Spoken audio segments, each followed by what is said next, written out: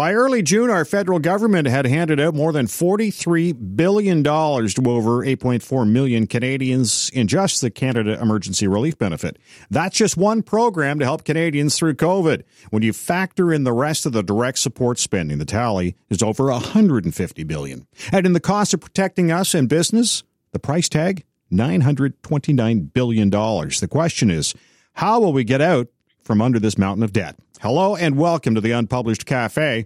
I'm Ed Hand. A 3-month economic lockdown has painted some grim financial numbers for Canada, despite some regions slowly opening up. Canadians were already maxing out their credit with huge debt levels. Now, with an unemployment rate of 13.7%, some are at the breaking point. Let's face it, this is a once-in-a-lifetime event. It's not as though a country plans for a global pandemic, although there will be questions about preparedness. Coming up on the Unpublished Cafe, we'll take a look at that mountain of debt, or canyon of debt, depending on your perspective. What will this mean for Canada's financial future? And could it mean a pivot in a new direction for industries in Canada? Coming up on the Unpublished Cafe, we'll talk to economist Jim Stanford. He's with the Canadian Centre for Policy Alternatives, as well as the Centre for Future Work. First, we're going to start with Richard Forbes. He's a senior economist with the Conference Board of Canada. And Richard, we are in unprecedented times. We're in a recession. From your perspective, how long do you see that going on? Yeah, well, I think, first of all, thanks for having me, Ed. And I think in terms of actual recession, we're going to see it technically end after April. So the actual worst month of the recession would have been April, when everything was shut down. So we do expect the Canadian economy to start to expand again starting in May and throughout the rest of the year. But that is to caution that it's not going to be an immediate recovery. So what we're thinking is that the economy will bounce back somewhat later this year, but the actual recovery will take quite a bit longer. Finance Minister Bill Morneau says the government won't be hiking taxes to pay for the assistance programs. Now, is that prudent from the board's perspective? I think I don't want to comment too much on what Bill Morneau said, but I think the broader picture is that the government is taking on lots of additional spending. So we'll have to see how they sort of handle it once the pandemic is settled. I think hiking some taxes is certainly on the table, but if the minister said he's not going to hike anything in the short term, then I think we have to believe what the minister is saying. Now, getting people back to work, how does the federal government incentivize that? Well, first of all, you have to look at province by province. Opening stores is the first thing. So most of the provinces are pretty well open now. So we're seeing a lot of retailers bring people back to work now. But in terms of other industries, it's really, I would say, more of a question of consumer confidence than actual anything the government does, if that makes sense, Ed. Mm-hmm. Regardless of what the government does, if the people do not feel safe going back to work or going shopping or anything like that, then we're going to see a much slower recovery than we would like.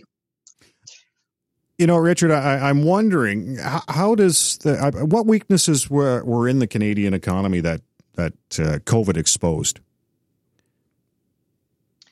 Certainly what we saw is the retail sector get hit quite a bit. And definitely tourism-related sectors like accommodations, food services. We saw restaurants shut down. Air transportation is another one where you really wonder when that's actually going to come back, because airlines have to increase their costs now to implement all these physical distancing measures and whatnot. But also, when are people going to feel safe coming on an airplane again? I don't know. That could take quite a while. Yeah, again, that's that consumer confidence, right? Yeah, that's exactly right. Richard Forbes joining us in the Unpublished Cafe. He's a senior economist with the Conference Board of Canada as we look at the financial impact COVID has on Canada's economy and how we might be able to get out of it and when we will. Now, has the board done any forecasting on the numbers, the economic numbers, if a second wave hits? Well, right now, what we're thinking is there might be in our forecast now, there might be a second wave later this year, but we predict that things will at least remain mostly open. Now, if you ask me, I think the pandemic, one thing, it has made people kind of understand how to deal with the outbreak better. So if we see a second wave, I think things will mostly stay open. So the actual economic hit probably won't be huge, and certainly not as bad as we saw in March and April. In terms of the economy, it seems that, and we talked about some weaknesses that were exposed, but I'm wondering if the pandemic doesn't give Canada the ability to pivot away from some parts of its economy, primarily, resource-based economy, to make it something more self-sustainable. We make our own things. Maybe we, go heavy into personal protective equipment as a new industry in this country and becoming a world leader. Do you see that as something this pandemic might bring to us? I certainly think that's possible. There's been a lot of talk in this pandemic about whether it'll lead to sort of a deglobalization is kind of the buzzword. Mm-hmm. So I think there might be some sort of movement towards manufacturing like protective equipment and whatnot. But it's important to note that our manufacturing sector, a lot of the goods are just cheaper to manufacture abroad. So I don't think the shift will be super large, if that's fair to say. So in other words, the consumer is not willing to pay more for something that's made here. That's right. It's totally possible we see preferences shift and people be more willing to pay a little bit of extra money to buy something made in Canada. But that remains to be seen. We'll have to see how things shape up over the next year. Do you think this is a time for a discussion about where Canada's economy should be going? I think we have to kind of wait until we see how everything settles when the pandemic is done.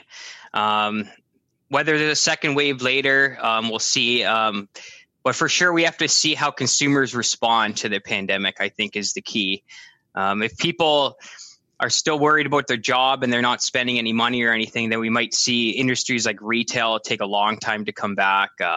Like I was saying, certainly the airline industry is going to take a while to come back. So I think it's kind of a wait and see approach for most consumers. Yeah. Could it be? That makes sense. Could it be a bit of a silver lining? We off the top, I was mentioning that Canadians had such a huge household debt level, and then this came along. And now that they're either getting CERB or they're not, or they're going back to work, they're probably not out spending, so they are possibly saving. So some of that, do you see that level starting to go down a bit, or could go down? What we have is we saw the savings rate. So the amount that you save as a proportion of your income actually increased quite a bit since the pandemic hit.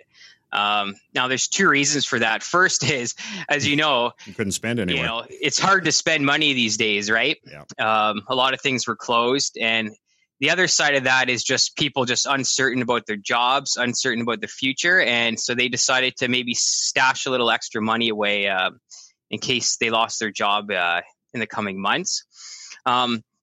Now, what we think is actually people are going to save a little bit more proportion of their income throughout the next couple of years too. And that's because I think people will be more aware of the risks surrounding not only the coronavirus, but just general global risks. There's still that sort of impending trade war between the U.S. and China. Mm-hmm. And there's just a lot of uncertainty around the globe, even beside the pandemic. So what we think is that people will try to save more money in the short term anyway. Richard, I want to thank you for joining us. All right, Ed. Well, thank you very much for having me. Richard Forbes is a senior economist with the Conference Board of Canada. Now, there could be some heavy lifting before certain parts of the economy can reopen. The pandemic is changing the way businesses will have to adapt, although it could be costly. Jim Stanford's an economist and the founder for the Center for Future Work, and he joins us now. And Jim, you've written about 10 changes the pandemic must change work for good. How was work in Canada before COVID? I think we had some long-standing fissures or fractures, if you like, in the labor market. Our overall employment numbers didn't look too bad, Ed. The unemployment rate was relatively low, But when you dug a little bit deeper, I think you saw some emerging stresses and challenges in how work was being organized. A big one would have been the steady expansion in what we call precarious work, or various forms of insecure and non-standard employment. Rather than the kind of standard permanent full-time job with benefits that was once held up as the norm, you saw more and more Canadians in situations where they didn't know what hours they would be working, or maybe they weren't a formal employee. They were established as a kind of independent contractor or even gig worker. Mm-hmm. And all of those changes, I think, were causing stress in terms of the insecurity of income and the extra challenges that those workers face. Now, with the pandemic, those weaknesses have really come to light. More people are working from home today because of the pandemic. Government employees to Shopify, basically keeping everyone home until 2021. Offices will open up at Shopify after that, but most work will will be remote. Do you think this is a permanent fixture, and should it be?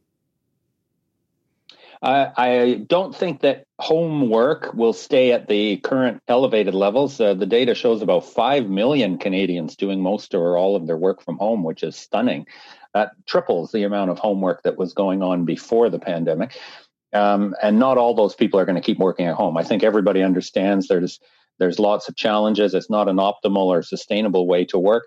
On the other hand, I do think there will be a permanent shift upward. And I think that raises some issues. There's certainly opportunities and extra flexibility. A lot of people like working in their pajamas and watching Netflix at lunch, et cetera, et cetera. On the other hand, there's lots of, I think, risks to make sure that we do homework properly. We've got to make sure that people are set up well to do their jobs at home rather than just a laptop on the couch. Make sure that they're compensated fairly for costs associated, and also protected against some of the risks of working from home, even safety issues, or how do you draw a line at the end of the workday when your work is in your house? That's a challenge. So a lot for us to get our heads around. I think we will see some permanent increase in working from home, and I hope that we organize ourselves to do it right. Now, working safely and reconfiguring workplaces, a couple of your ideas in your list of 10 changes the pandemic must change work for good. Will that not put just higher costs on employers, though? Oh, there's no doubt that there's going to be some changes in costs for many industries. And in fact, I suggest, Ed, the whole business model of some industries is going to change. We've seen that, of course, with airlines, thinking through how are they going to do business with planes that are socially distanced. Restaurants, of course, have to reduce their capacity. But really, any job where people come in close contact, whether it's with customers or their colleagues or the public at large, is a job that's going to have to be rethought in light of the pandemic. So that is going to require, I think, more space allocated to work and workers. You're not going to be able to have things like, say, a meat packing plant where workers just stood there shoulder to shoulder for hours at a time. That's why meatpacking plants ended up being such a terrible site of contagion. There's also going to have to be a lot of thought put into systems, including who walks where and how close they come to others and how shifts get changed, so that you don't have crowds and things like that. Of course, serious attention to personal protective equipment and barriers and cleaning stations and that kind of thing. So 100%, it means some of the jobs that were kind of cheapened, if you like, by ruthlessly downsizing the amount of space and the time that was allocated to different tasks, and kind of treating workers just like robots rather than human beings, frankly. Those are going to have to change, and it means that industries that counted on that approach to labor are going to face higher costs, no doubt about it. Well, yeah, the meat plants in Alberta obviously were the big issue, and it didn't seem, it wasn't until there was too many people who were sick that they actually went in and cleaned, but then they opened up again with really not much change. Yeah, I think that in a way is a poster case of what not to do in a situation where you've got community transmission of a disease as we had. It should have been obvious that a meatpacking plant was going to be a very dangerous place. And there was early signs that transmission was occurring at that big Cargill plant in Alberta and other facilities as well. I don't think either the employer or the government took it seriously. In fact, the the minister responsible in the Alberta provincial government was tweeting that the plant was safe 2 days before it was closed. That was nonsense, and we knew it was nonsense. But because these are low-wage workers, a lot of immigrants and new Canadians, it was away from the public eye. So, you didn't have a lot of smartphone videos being taken and so on. They were just kind of left to keep doing their work. And I think it was appalling, frankly. And it's a lesson for how we have to look at every job, even the sort of downgraded jobs where we haven't treated the people doing the work very well. We have to treat them all as an important job where the worker deserves to be protected.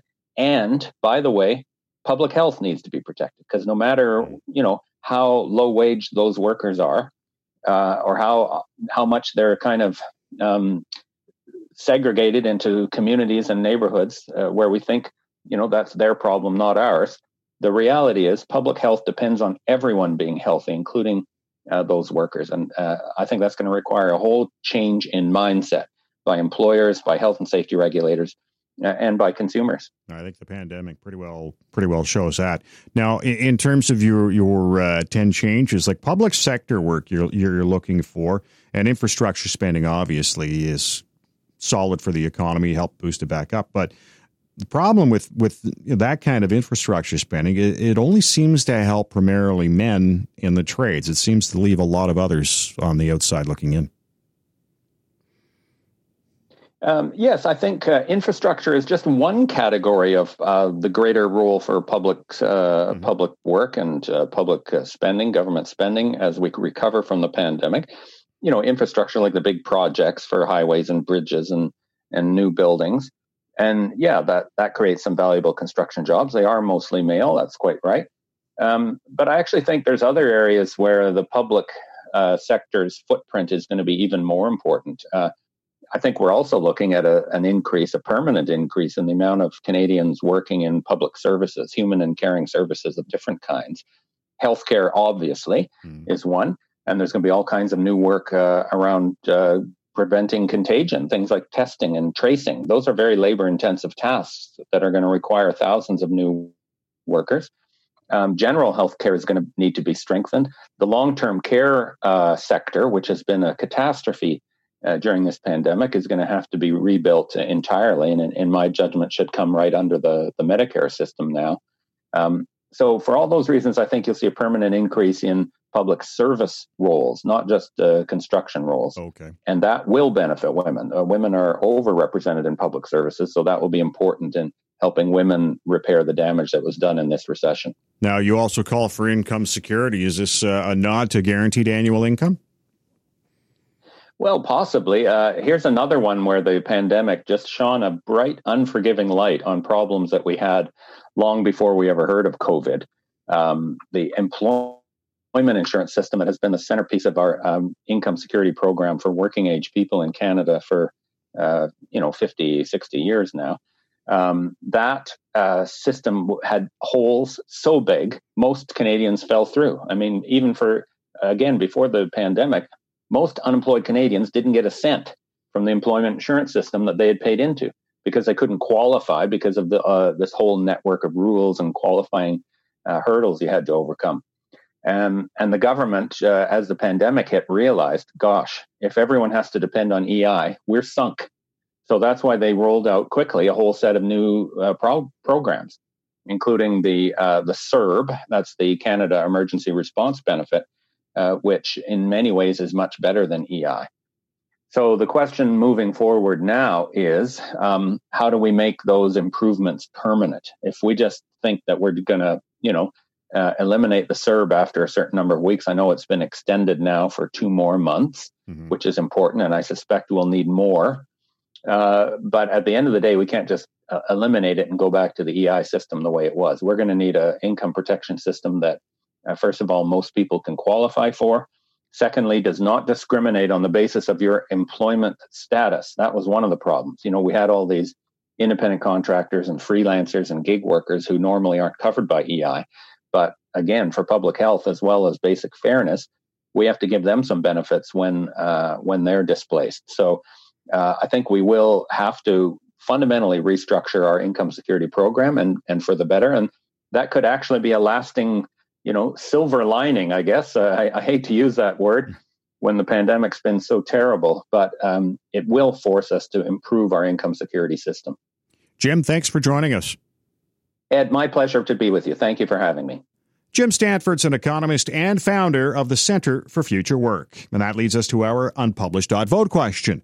How long do you feel the Canadian economy will remain in recession? 6 months, 12 months, 18 months, longer than 18 months. You can log on and cast your vote right now at unpublished.vote and have your say. I want to thank Richard Forbes, senior economist with the Conference Board of Canada, and economist Jim Stanford, the founder of the Centre for Future Work, for joining us. And I want to thank you for listening to the Unpublished Cafe. Stay safe. I'm Ed Hand.